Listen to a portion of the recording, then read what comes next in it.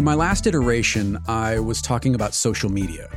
Specifically, how this year I was looking to refine or even completely redefine how I use it personally and professionally. One of the biggest challenges for me historically has been consistency, both in terms of what I make and how I share it. And I think the bulk of the challenge comes around just how much I'm trying to do, and the fact that when I look at it on paper, I end up almost feeling paralyzed by the weight of my own ideas. And as a response, I don't do anything. Sean Tucker reached out after listening to the episode and offered some terrific insights on how he uses social media, and also some suggestions for how we can use it so it feels more like a tool and less like a distraction. I'm Jeffrey Sidoris. I'm talking to Sean Tucker, and this is In Between.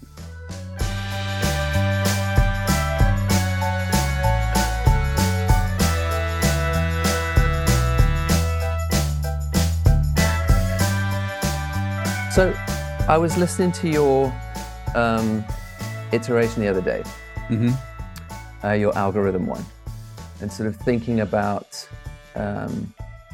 how you put things out online in terms of the things you make and how you get people engaged and the rest of it. Me personally, or the proverbial you? How we all? You, because I think I've done a lot of thinking about that for the last 2 years anyway. So I've got something that works for me. It made me rethink some things, or at least guess some stuff.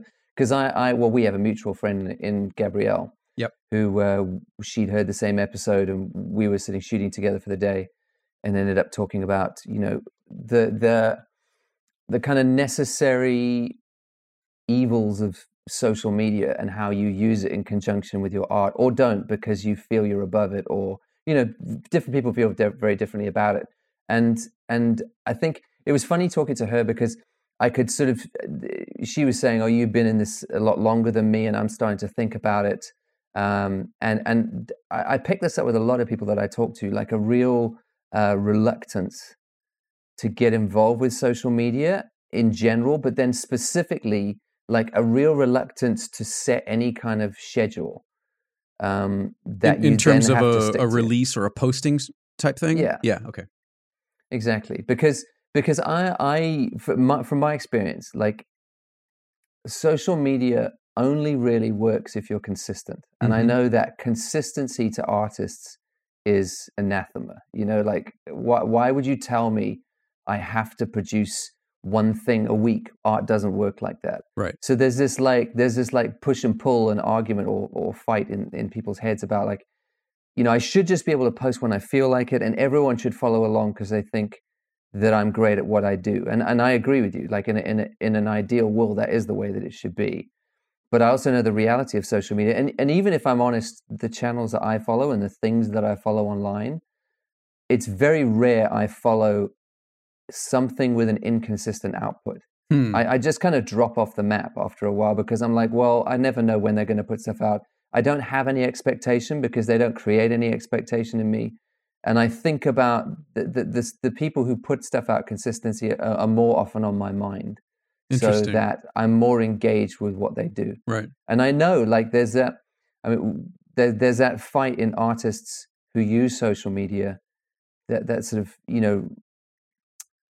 almost like a resentment for the fact that's true. And yet it's true for all of us, I think. Because, imagine the stuff you follow. Right. I wonder if you follow anything that really doesn't have a consistent release schedule. I think the most frustrating, I think, thing about social media for me is even if you do release things at 2 p.m. Every Tuesday or in the afternoon every day, even if there's such an abundance of content being flooded out onto social media that if you don't check in regularly, even if you do post regularly, I don't see it. There are so many people that I follow that I miss the bulk of what they follow just because it gets lost in such an enormous stream of information where I have to end up going to their profile page or actively going, well, did so-and-so share anything else today? Because there's so much information, it gets lost. And I don't log into Instagram often enough to get everything. And I think that's part of the frustration for me is the algorithm decides what it wants me to see, rather than just giving us a toggle of, let me look at everything chronologically. Well, I mean, that's a frustration for people who post and for people who view, isn't it? Like you don't get what you want. And I mean, I often post videos on YouTube that people say they didn't see, but they're all following along and subscribing because they weren't shown that stuff. And they've done loads of tests between different channels and saying that, you know, their subscribers literally can't see when they put stuff out. Right. Because YouTube doesn't even show the people who are following you all the time. Yeah. I didn't see your most recent one pop up. I just happened to be on your channel page and I was like, oh, Sean's got a new video, but I didn't get notified or see it in any sort of feed or anything. But the flip side, and that's true, and it's really frustrating, but the flip side of that is that the algorithm still does reward or push content that comes out more regularly. Mm-hmm. So in the sense that like your audience should be able to see everything you do, it's really frustrating that they don't. Finding a new audience does come down to the fact that the algorithm will push you towards or push you out there further, right? If you're more consistent with the stuff you put out there. And it's like I mean, I said in a video a while ago that we don't know what it is. We have no idea what that algorithm is, and they will never tell us because then we'll just cheat the system. Right. So we don't actually know how it works, but we know little things. Like we know that consistency helps minimum, you know. But there's also people who will keep up with you deliberately. Like I have so for my two schedules, okay, and I keep it as simple as possible because the rule I have for myself is that it must be very simple for me to remember, my audience to remember exactly what my schedule is, and I have to be able to do it comfortably. Like it mustn't feel like a stress. There's way too many people out there who are burning out because they give themselves these crazy schedules of 2 or 3 videos a week. Who's got 2 or 3 interesting things to say a week? I definitely don't. You know, and then they push themselves to do it. They spread a little content a long way. They eventually hate their own content. They burn out and they try and go back to what they started at the beginning, but they've kind of muddied the waters. And I never wanted to do that even from the beginning. So my 2 schedules are, I will do 1 video a month, and I don't say when that will be. Like this is how loose I think a schedule can be. I don't even say it's on the first Tuesday of every month. It will be on a Sunday just because I've worked out that's when most of my audience is online. So it'll be on a Sunday, sort of 5-6 p.m. UK time. But I don't know which Sunday that month it'll be. But I know if I just keep them coming regularly. So I know I'm going to do that. And sometimes I do 2 videos a month, but I know I will definitely do 1. And I know I can manage that easily. No excuses. So I can do that forever without burning out. And then the other one is just 1 photo on Instagram per day. And that doesn't mean I go out every day to shoot. It just means that when I go out and shoot, I edit and collect a bunch of images that are stored up on my phone. Right. And I pick one of those at around the same time every day, so between 4 and 6 p.m. UK time, because that's when the States is waking up, and I've got my graphs that show me sort of when people are around, and I post 1 of those a day. And because I've created that expectation, even if the algorithm doesn't show people stuff, I now have like a group of people who message me if it gets to 7-8 o'clock UK time and go, hey, we didn't see your photo for the day. Because I've created an expectation in them that they would have gone looking for it even if the algorithm didn't show it to them. Right. And that to me is like what it's about. It's about building an audience that kind of knows what and when you do stuff and that they care about it. And if I wasn't consistent, they couldn't care like that. It would be impossible. Well, and you brought up something interesting, and it's related to that iteration about that. I got some feedback about just what you said earlier about art not being consistent, and you know you should be able to create on your own time, and all of those things are true. But to your point, the platform that you're sharing to doesn't care when you create; it cares when you share and how often you share.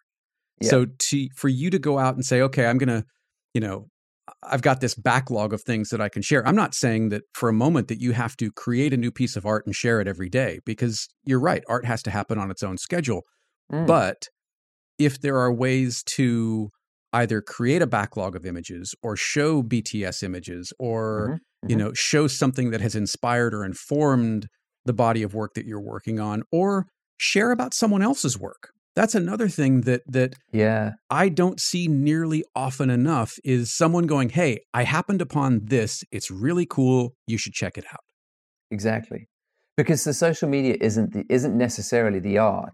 Mm-hmm. It's you engaging with a group of people. And like you say, it could be pushing somebody else's art. Yeah. It could be posting some kind of question to start a discussion. It could be a bunch of different things, but it's just having that regular engagement. And like I think that's the reluctance in people is like, yeah, but art doesn't happen on a schedule. Of course it doesn't happen on a schedule. But I also feel like the videos that I produce, I wouldn't call them like my art. I think the photos that I produce, I'm trying that's the core of it. The videos are almost commentary around the art, which I can produce regularly.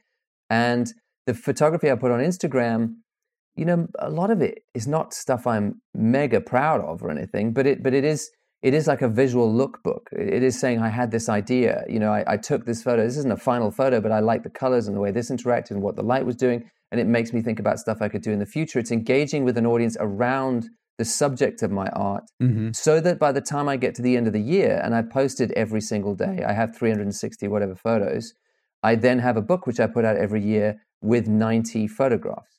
And now I can cull from the best of those and from other places to put a book together to sell to that audience, which I do consider more my art, even though that isn't really my art, because it's not really like my photography book. It's a representation of what I did throughout the year. So the stuff that I would say, you know, I would print out big and put on a wall, that happens far less frequently. Right.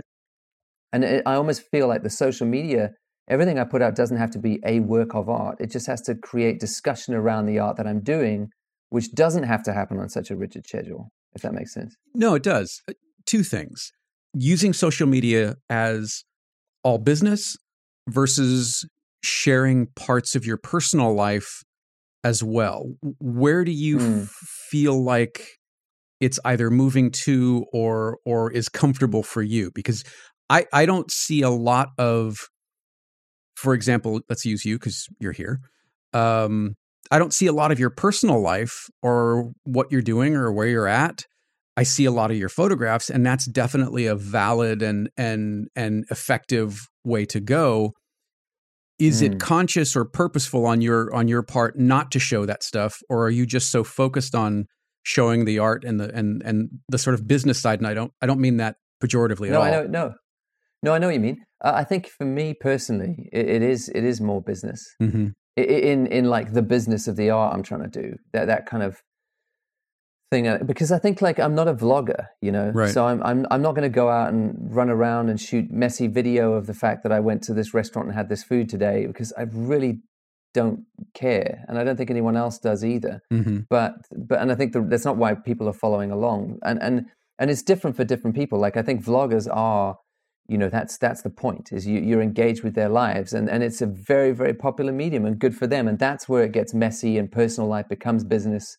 And I think that's where you see a lot of people struggle and burn out and things start to fall apart, because to separate those two at some point is really important, especially if you're pulling people you love around you into that world, you know, because it's a very hard thing to manage, right? To sort of protect the people you love around you and not exploit them for business to try and make interesting videos, etc. So for me, it's a lot cleaner, because, you know, Instagram is just about street and travel photography or portrait photography on my other platform, and the videos are about photography and creativity in general. And in those videos, I try and be vulnerable and sort of share my story as I go along. And you absolutely are. You absolutely are. I wonder how your Instagram feed would change or be changed if you didn't have a YouTube channel. How would we see that sort of vulnerability or personal side of you without the videos as an outlet? Yeah, I mean, my Instagram channel did absolutely nothing before YouTube. It was small, you know, no one cared. And it's funny, someone commented on my Instagram the other day and said, your Instagram doesn't feel at all like your YouTube channel. We feel like we get a lot more of you out of your YouTube channel. But they are kind of, I suppose, I mean, this is what I said to Gabrielle when we were having this conversation is you know, you can use them for what you want. I mean, instead of kind of railing against the evils of social media, think of them like a tool to sort of promote yourself and get the work out. You don't have to go out and find an agent, which is impossible to do, who's going to promote your work and all the rest of it. you can be your own agent and use these platforms to get your work out there. And how you do that is totally up to you. So I've chosen to use the YouTube thing to share some of my story, to sort of dig in on creativity in general and do some specific teaching on photography. And then the Instagram, my main Instagram is more street photography and travel photography and so talking to people about how to see light and the rest of it. Right. And then I've got a portrait Instagram, but that's more for work. It's just there because I managed to get hold of @London Portrait. So that handle was pretty good. And I thought I'd put up portraits there in case anyone wanted to hire me for portrait work. Not that anyone ever really does from that thing, but I've got it because I knew that made business sense. So I suppose it is mostly business. I mean, now I freelance for the first time in 5 or 6 years. I'm making freelancing working only because of social media, only because there's a group of people who are following along that I've built up over 3 years, who are now willing to come out to workshops, who will buy the book every year. And, you've got companies sponsoring videos and stuff like that. Like I can do this now, not because I am a successful photographer, because I'm not really. It's because do you not think that you are? No. Well, I mean, no, because I purely as a photographer, I mean, like last year. But what does that even mean? I mean, you and I have talked about that so many times. Do you know anybody just making money strictly from photography? A handful, but they are the big names. Right. I think the rest of us, it is a mix. Yeah. And maybe that's something I need to get out of my head, and everyone else does as well. What did you say this morning? You said, how did you say it? That you're a publisher. Because that's where exactly. A good deal of money is coming from at the moment. Yeah, and I'm not embarrassed about that. I'm really proud. I'm really proud of that. But at the same time, I never want. You know what it is? It's coming up as a photographer, and we've spoken about this before.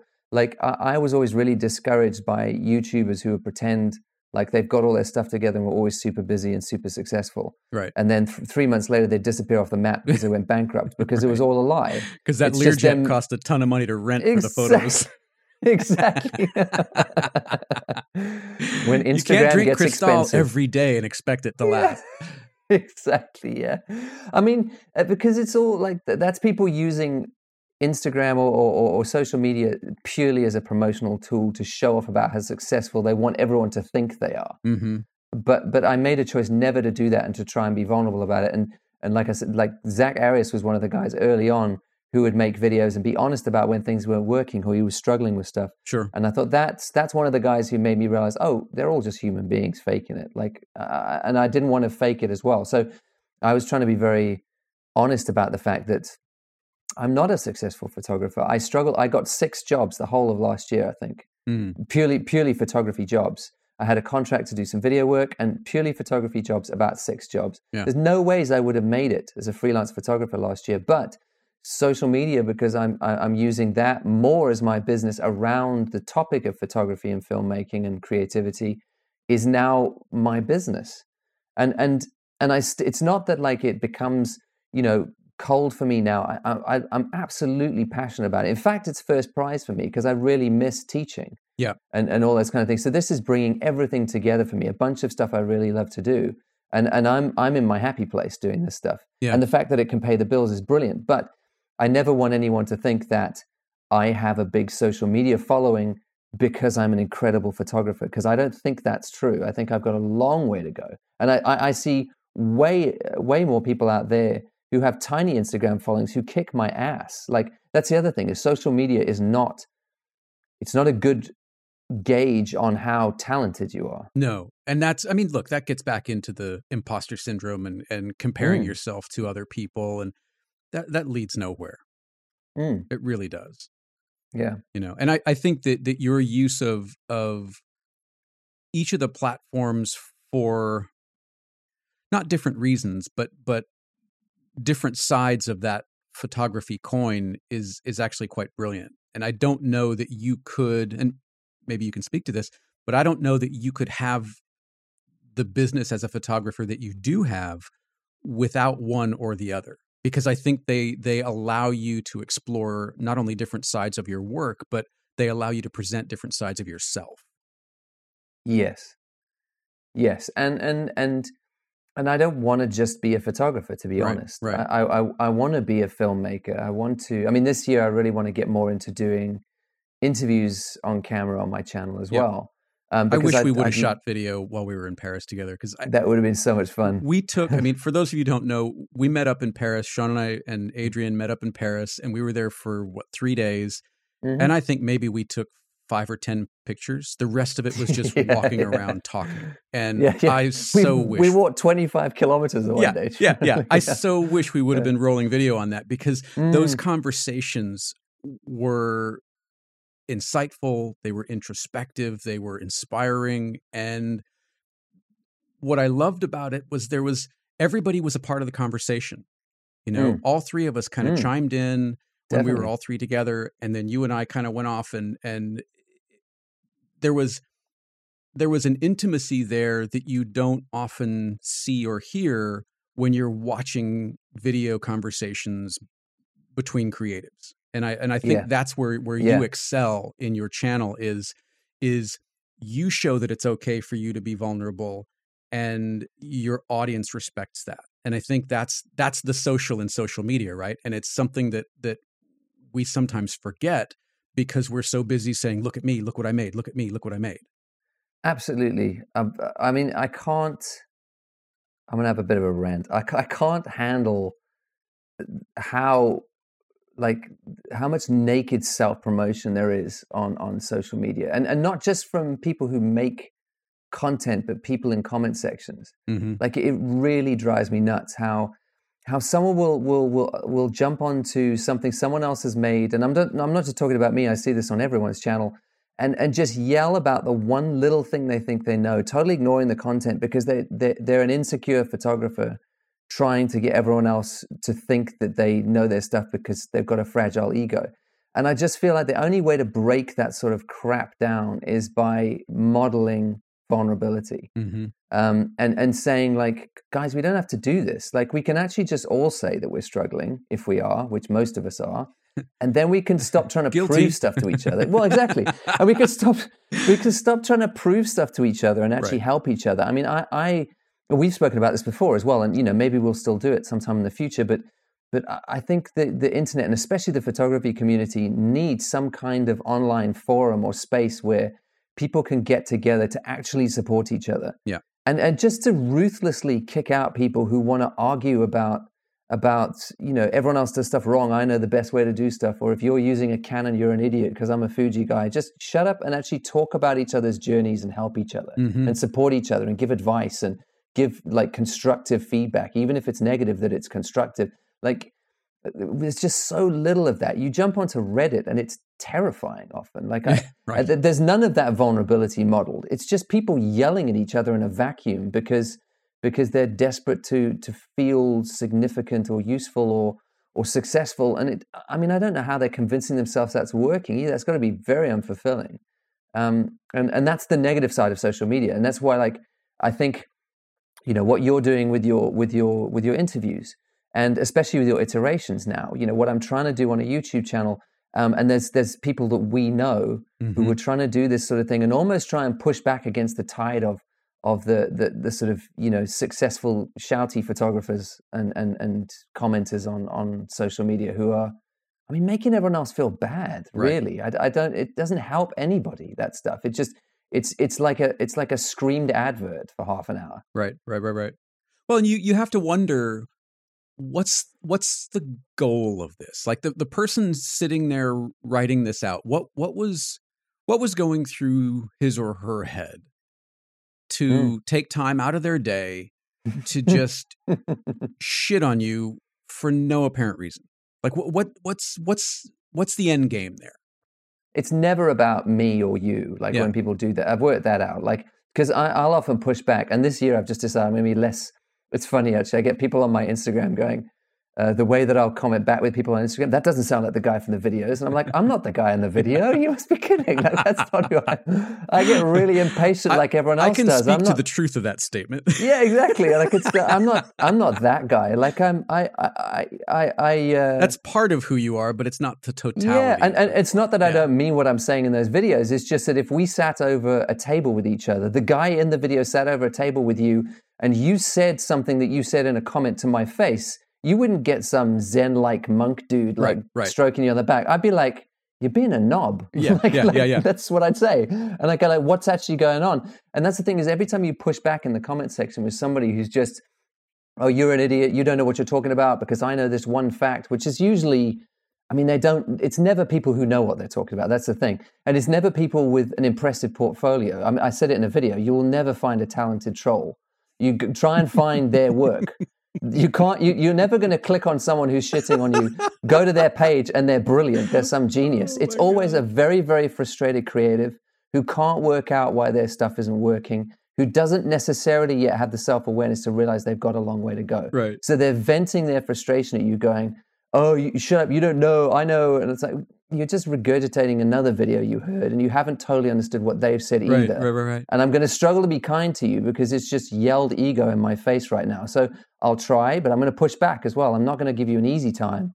And then the minute you push back, I mean, I had a guy the other day, like, this is the other thing. This is the other thing about social media. The minute you post something online, people assume it's because you're asking for a critique. Mm-hmm. Like, no, I'm not. I'm posting something because I'm sharing the work that I'm doing, but it's not to beg you, who I don't know, and I don't know if you know anything, to give your 2 cents on it, because how can I take that seriously? I don't know who you are. I don't know if you know what you're talking about. So I can't take any of that seriously. And some guy got on an image and went, it was 2 days in a row, I posted images on Instagram, and he got on the one day, oh, I love this image. And then he goes on the next day, he goes, I really don't like this image. I preferred yesterday's image. I hope you get your mojo back soon. And wow. I just posted back and I went, because again, like I don't take everything I post every day that seriously. So I just posted underneath, I said, there's better ways to get attention. Do you want to talk about something? Right. He deleted the comments straight away. He got onto my messages in the back end. He said, I'm really sorry I said that. I was coming from a bad place. I'd really like it if you took a look at my work. I'm really struggling with stuff at the moment. I'm not really sure. And I'm like, okay, that's where it comes from. You don't really, to take people like that seriously, you're an idiot. It's far more about them than about anything you've done. Someone who yells at you in a comment section is frustrated. To be fair, you have received, and you've only told me about a few of them. I'm sure there have been more, but you have received some decidedly pointed and in a few cases very personal attacks on for no reason, really. Well, I think everyone's had that. Yeah. But like, I think me in particular, I think I piss people off because I piss off a very particular sort of person, I think. And it is, I think this is what I've been able to glean, is I piss off bombastic Americans. Because of which there are a growing number. Yeah, because I think they've been told they have to do something a particular way the whole time. They bought the kind of the business conference where you stand up and you yell because you're going to get your power back and you're going to succeed in business and like claim your dream you have. And I'm subverting that a little bit. I'm kind of undermining that kind of rah-rah capitalism by being vulnerable, by being honest about when things don't work, by kind of undermining it and saying the journey's messy for everyone and keep your expectations in check and calibrate your expectations for the long term. And the biggest reactions I get are to stuff like that to them is considered like very navel-gazy and rubbish, and you don't know what you're talking about, and this is why, it rubs some people the wrong way because they've sold themselves into a particular philosophy of how to make life work for themselves. And I don't buy that stuff. I mean, if you're taking the time to spew these comments, is it really working? No. Yeah. And that's why they're angry. Yeah. I mean, otherwise, if it was working, you just wouldn't even need to comment. You probably wouldn't be watching me. You don't care. You're doing it. You're so busy doing your thing. Have you got time to watch me? It's because it's not working and you think maybe I might have a point, but you don't want to admit that it's that messy as a journey and that things don't work out that easily. So you'd rather just yell at me because you're actually yelling at the universe not being a fair place. I'm okay. Do you think maybe the tide is about to change in terms of social media because these deeper conversations that we have had and continue to enjoy seem to be slowly becoming more popular and more prevalent? Well, and I think you're on the cutting edge of that because I think podcasting was the first to go there with longer form conversations that, were more open and vulnerable and dug deep. I mean, even like the Mark Marons and stuff who do celebrity interviews, or there's a comedy podcast in New York I've listened to they were around, one of the first, I think, like 13 years they've been going now, called Keith and the Girl, who I did a little documentary on years ago. Like those kind of podcasts were like, wow, these are people who are like, people come in and they probe and they push and to find out things, and people are very, very vulnerable and giving. And it's exactly what you're doing in that creative space with artists and getting people to talk about the messiness of the journey. And I think everywhere else is catching up. And YouTube, even in some of the vlogging on YouTube, that gets quite vulnerable as well. Mm-hmm. I mean, I always went, because I give talks every now and again on how to use YouTube for your business. And the point I make there is like, you have to stop thinking about it like you're posting ads, because people are hungry for that reality stuff. So you had the early 2000s and the rise of reality TV and Survivor and Big Brother and all those, which was a massive, unprecedented hit in terms of numbers of people watching. But after about 3 or 4 years, those formats, the following season wasn't as exciting as the previous if they just left links to run their course, because sometimes it will, sometimes it won't, because life happens differently. Right. So they had to start scripting it a bit and faking things to always up the ante. Right. And people started to Can we get a little off. argument here? Can we get a little drama here? Yeah. Yeah. Do you know what she said about you when the camera's rolling, but you went around? Go kneecap her. Go kneecap her. So like all that, and then people started to sort of, get very cynical about reality TV because we realized it wasn't reality. And that's when YouTube took off. You sort of had that 2006, 2007, 2008, and vlogging really becoming popular because people jumped ship to YouTube to see reality again. Mm-hmm. And I think in any format, we're desperate to hear, because we're so split up and individualized and separated off from each other, we're desperate to listen to other people's plights, so we get a bit of safety in numbers and go, oh yeah, I also deal with that. It's also rough. Right. And these kind of formats, I reckon it is shifting fast. I've got a friend who actually, he manages a couple of very big YouTubers. That's his job. And he was talking to me and saying there is a second wave, he calls it, of YouTube coming through, which are positioning themselves deliberately. And the trend is taking off that people who position themselves to share their lives more vulnerably and honestly are doing much, much better than people who act like they're presenting a kid's show and yelling at the camera. Yeah. And less often. I mean, we've talked about that too, that daily vlog seems to be slowing down, and people are realizing that they can't maintain either the energy or the integrity or the authenticity on a daily basis, but they can do it maybe on a weekly or even, to your point, a monthly basis. Well, this is the thing, is like people told me this is not the way you should do YouTube. You're not going to build an audience with just one video a month, but I have. And yet here you have. I probably built it slower, but now I can go forever like I don't know, man. I think the journey from 100 to 200,000 seemed to happen pretty quickly. It happened faster, but I think that's down to algorithms as well. Every time you cross over a milestone, the algorithm kicks in again and gives you another kick, like another boost. But I mean, either way, like I'm not a Peter McKinnon or somebody, that's a guy who's lot more exactly. Sorry, what? You forgot what? You got to put the spin. Who, where? What? Did you just dial in? Hey, Pete. Congrats on 3 mil. Is he at 3 million? He's about to cross 3 million, I believe. Yeah. I mean, and good for him. That's great. And I think it's great that there are people out there who are that accessible, and good for him. It's not what I'd want to build personally, and I'm happier. And I know this sounds like I could just be saying this. I'm genuinely happier with a smaller audience, as long as they're engaged. Right. Because I can make a living doing this. I don't need to 3 million and buying mansions. I really don't need that. If I can do this forever, this was the dream just to get here. So I'm happy from now. I'm not obviously not like a very aggressive person or very ambitious, but like I'm very happy like doing this forever. And as long as, like I say, there's a community around it, it's engaged, and I just get to keep doing it slowly, I'm a happy bunny, man. I'm good to go. So does your anxiety increase as the numbers increase in your audience? Like, is there a point at which you go, oh, wow, 500,000, we need to slow this train down? Or are you going to be able to just sort of roll with it, do you think? No, because they're not. It's not. It's also not real. That's the other thing. Is the numbers aren't real. So, like when I was starting out, and you know, you get to your first 10,000 or whatever. My wife would say to me, "Oh my gosh, that's 10,000." Or you get to your first 50,000 subscribers, and you're like, "That's like a whole like Wembley Stadium, like standing and listening to what you have to say." And I'm like, "It's not though." But like, I have 200,000 subscribers on YouTube.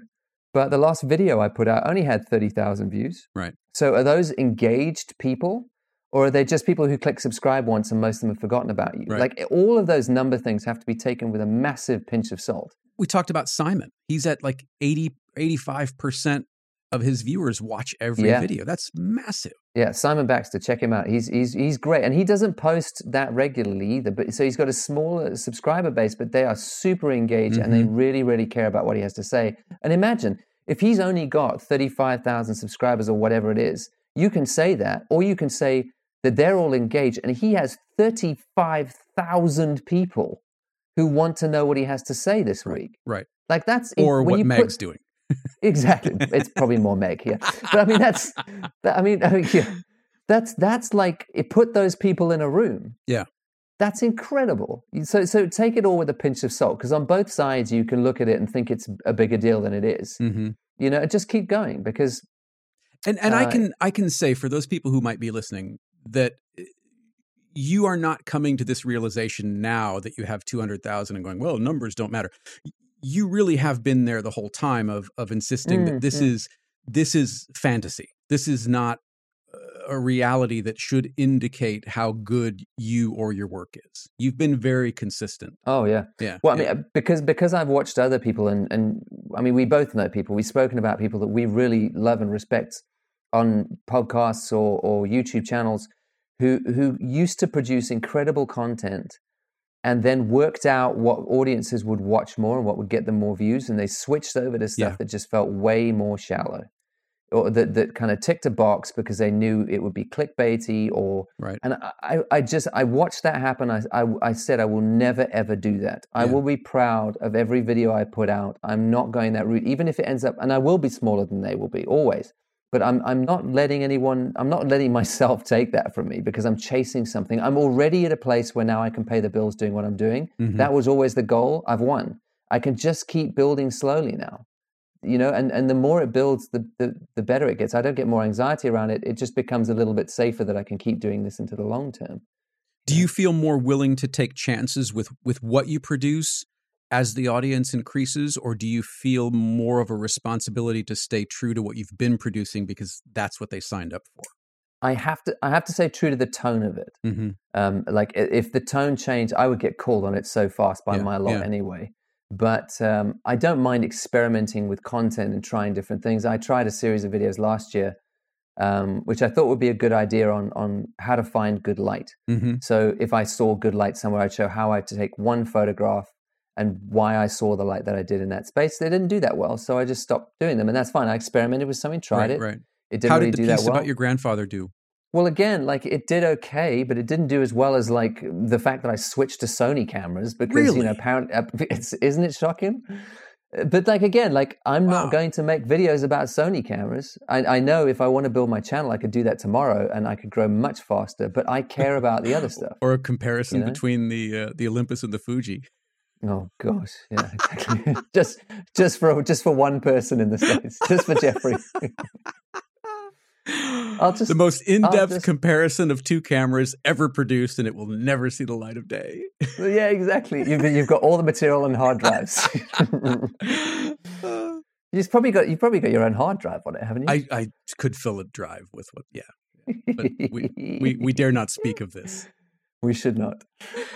Yeah, so, I'm surprised that the piece about your grandfather didn't do. I mean, it's fine. It's such a great direction, and you could see so much of you in that piece. It's fine, but it's got about 30,000 views, like I said. But I have 200,000 subscribers, so not even a quarter of my subscribers have watched it, and that's okay because I'm doing something that's slightly more longer form with room to breathe. It's a half-hour interview. And I don't care because that's what I wanted to do. And I think it's great for what it is. I do too.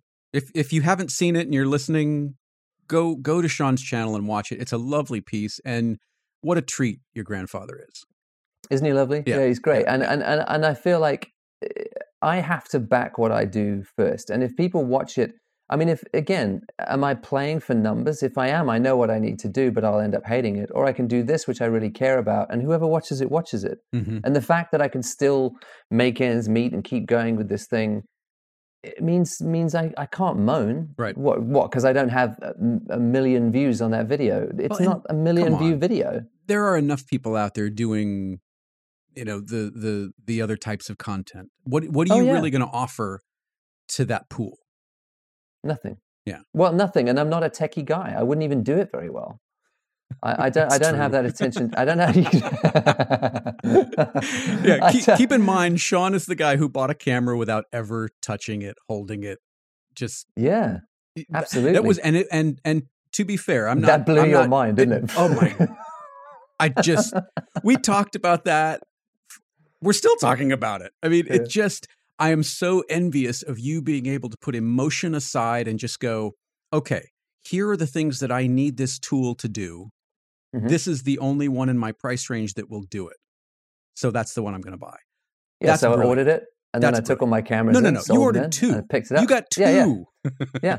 And I took them home. And then the only time I held them in my hand was when I took mine out the box when I got it home. And I didn't like the feel of it in my hand, like I knew I wouldn't. But that's not the point, because I know it's the best tool to do the job. And I can't. I'm at the stage where I can't be too romantic about.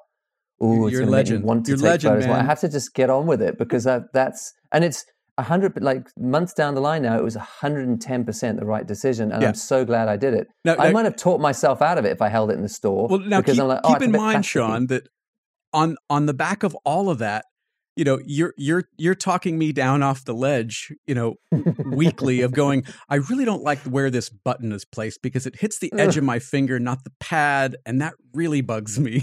You're just a romantic guy, man. What are you going to do? What are you going to do? You have to feel your cameras. That's right. That's right. Mine sit in a bag until they get pulled out in anger, and then I use them, and then I put them away. I'm not in love with my cameras. Anger. Just cursing as you're changing lenses out in the field. Sometimes. Stupid cameras. Sometimes. Plasticky piece of crap. Oh, that's a nice image, though. But then, exactly. But then you look at the images and you're going, wowza, that's exactly what I need. Yeah. Yeah. Exactly. Because no one sees my camera. They see the images. No one cares how I got there. Right. Yeah. So where do you see the evolution of all this? Where do you see the not the platforms going? Because I think the platforms are always going to have the same goal, and that is numbers and revenue. But yeah. How you use it, how we use it collectively, is there a chance that social is going to make its way back into social media, if it ever even was there? I don't know how, because I think the problem is like when we've been talking about some kind of forum or something, it's the difficulty is when like I don't feel. When I put out videos, I'm very grateful for the people, like the comment sections on my videos in general are a really positive place. Yeah. And people are very supportive of each other by and large, which is great. But it's not a community, because it's not a place people hang out. They just go there to watch a video and they leave. Like, I think even you look at Facebook and Facebook is dying a fast death in terms of engagement. I'm constantly getting... I don't know if you get the same, but like just emails. I don't have Facebook on my phone anymore. I hardly use it, to be honest. But it's constantly sending me emails about, someone else someone posted a photograph, or someone posted an update or whatever. And you go, and it's just a random thing. They're desperately trying to draw people back in to engage and live there as a social space. And people obviously aren't. And they're panicking by trying to pull people back in desperately. So I don't know if we're changing, and maybe we don't hang out in the same spaces online as community anymore. But the other side of it is like when we were in Paris, for example, I put out on Instagram, which I do usually when I travel to a city, hey, I'll be here at so-and-so time, and I'm going to go walk around for a couple of hours and take some street photos. If you want to come join me, come. And 30 people rock up. Like, so putting out these videos means there are real people out there who, when I get to meet them, it's incredibly social. but for me, it's when it happens in real life. Like, people will come up to me in London and sort of have a long chat. Like these are relationships and connections I just wouldn't have unless I was producing this work. Yeah. It happening online on its own, it would be great if I could think of a way to make that happen for my stuff. I don't know how. I don't know anyone else who's doing it really well. Yeah, I don't either. I do have some high hopes for the sort of reinvention of Flickr without Yahoo. I think there's some potential there, and at least back in the day, the groups for me, I'm talking 2007, 2008, 2009-ish, they were a great source of community, and we ended up doing photo walks and meetups on the back of some of that. And I would love to see a return to that. Yeah, I think that would be great. Mm-hmm. Yeah, it's something, isn't it? Yeah, but it's such a hard one. I mean, the whole social side of stuff. I mean, I'm sure you find with your podcast, like the social stuff happens when people engage in comments, or they get hold of you and send emails and share some of themselves with you. Right. That stuff is invaluable and feels very, very social. But getting people to go and hang out on your website, if you built a forum on your website, for example, would be hard because everyone's got a forum. Yeah. So people aren't going to choose one forum to go hang out on and be properly social. It's very difficult to drive people to one space. So I don't really know. How have you thought about stuff with your podcast now in terms of how you want to put stuff out? Has it changed, like, as talking or after your iteration? Yeah, I think it has. I mean, you've been very helpful in seeing some things a little more clearly, because as I've told you before, you think about these things much more strategically than I do. And again, I don't mean that as a negative at all. It's a skill set that, Adrian has it, you have it. I just don't have it. I'm just the idea guy, and as you have pointed out many occasions, those ideas. Jeffrey has a new brilliant idea every week. I'm not kidding. It's true. But then they get overwhelming, because they're all great. They're all great ideas. Thank you. But you feel a responsibility to achieve them. And when you add that new idea onto the other 40 ideas that you haven't acted on yet, then, I forget how exactly you put it, but it was something to the effect this morning of you just end up staying in bed because you realize you're not going to get any of them done, Well, because you overwhelm yourself, don't you? Yeah. So I think consolidating all the shows into one feed, and I've been trying to get this everything feed up and running for a little while and telling people about it, but I think moving forward, and maybe March 1st, that might be enough time for people to kind of migrate over, maybe April, but I think March would probably be enough time. I'd like to really eliminate the individual show feeds and just do for audio what YouTube does for video, where you subscribe to me, the Jeffrey Saddoris experience or whatever it is. Actually, no, Rogan's got that. So please call it that. Really?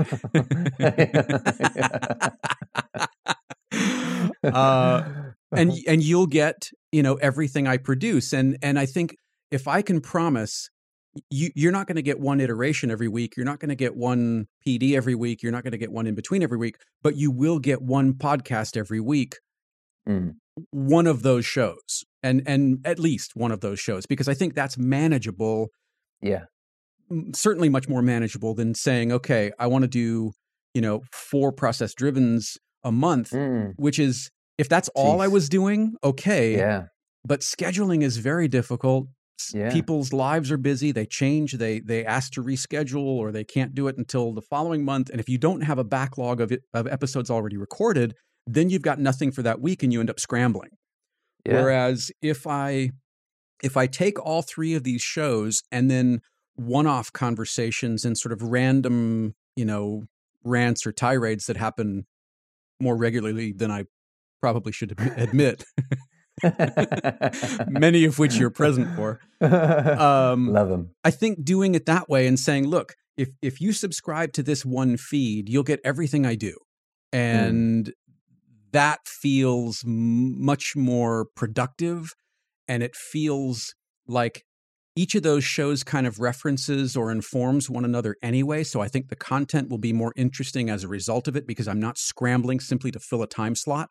And there's so much precedent for that. I mean, so many YouTube channels have different sorts of shows that go out within that channel. So like take Peter McKinnon, for example, he'd do like a long form vlog, and then he had his 2-Minute Tuesday things he did for a while. There were different sort of shows that went out within the same channel.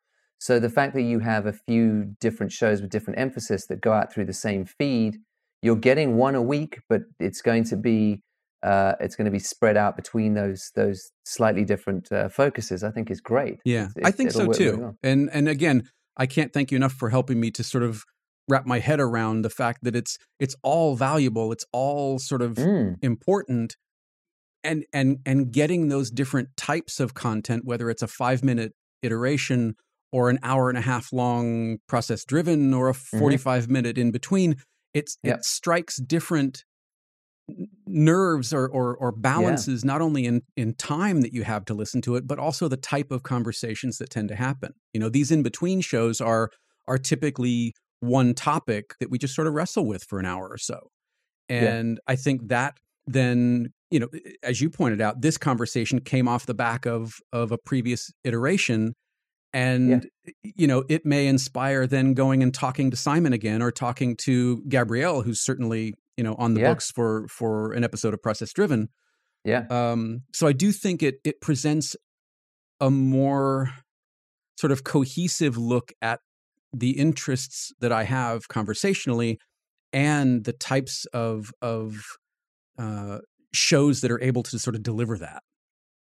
It leaves you more agile, doesn't it? Like you can respond to things and cover a lot more stuff. And I think if people are like me, we just want to hear what you have to say. That's why we're subscribed. And I think having those different outlets with those different flavors, I think is really great. Yeah. Brilliant. I mean, thank you. And I still think the elephant in the room is YouTube. And you know, we're still working on trying to figure out what that looks like.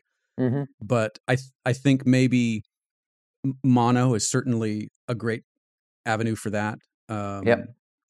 Little 15-minute videos. Again, I can do those once a month or so and have that as an addition to the stuff that's already done, and also release it as audio in the main feed. If you want to listen to it and just listen, that's great. If you want to watch it, then you can go to YouTube and watch it. So I think that meeting that audience where they are is certainly very, very valuable. I think so. Yeah. I mean, and I said to you, and I'd say it to anyone, is sit down with a piece of paper, no matter how many ideas you have, and put down a schedule on that piece of paper that you are 100% sure you can comfortably meet into the future, long term. Because setting up that precedent up front and putting it out there means you're going to relax. You're going to be able to settle in and really focus on the stuff you want to do. You're not going to feel bad because it's easy to accomplish the schedule you have, and then just plug away at it for a while. And when the new ideas come up, put them in a book, keep them on the side. If you've got the extra capacity, do it, but make sure that schedule gets met. And that's the only way to build that audience over time, is just to create that expectation.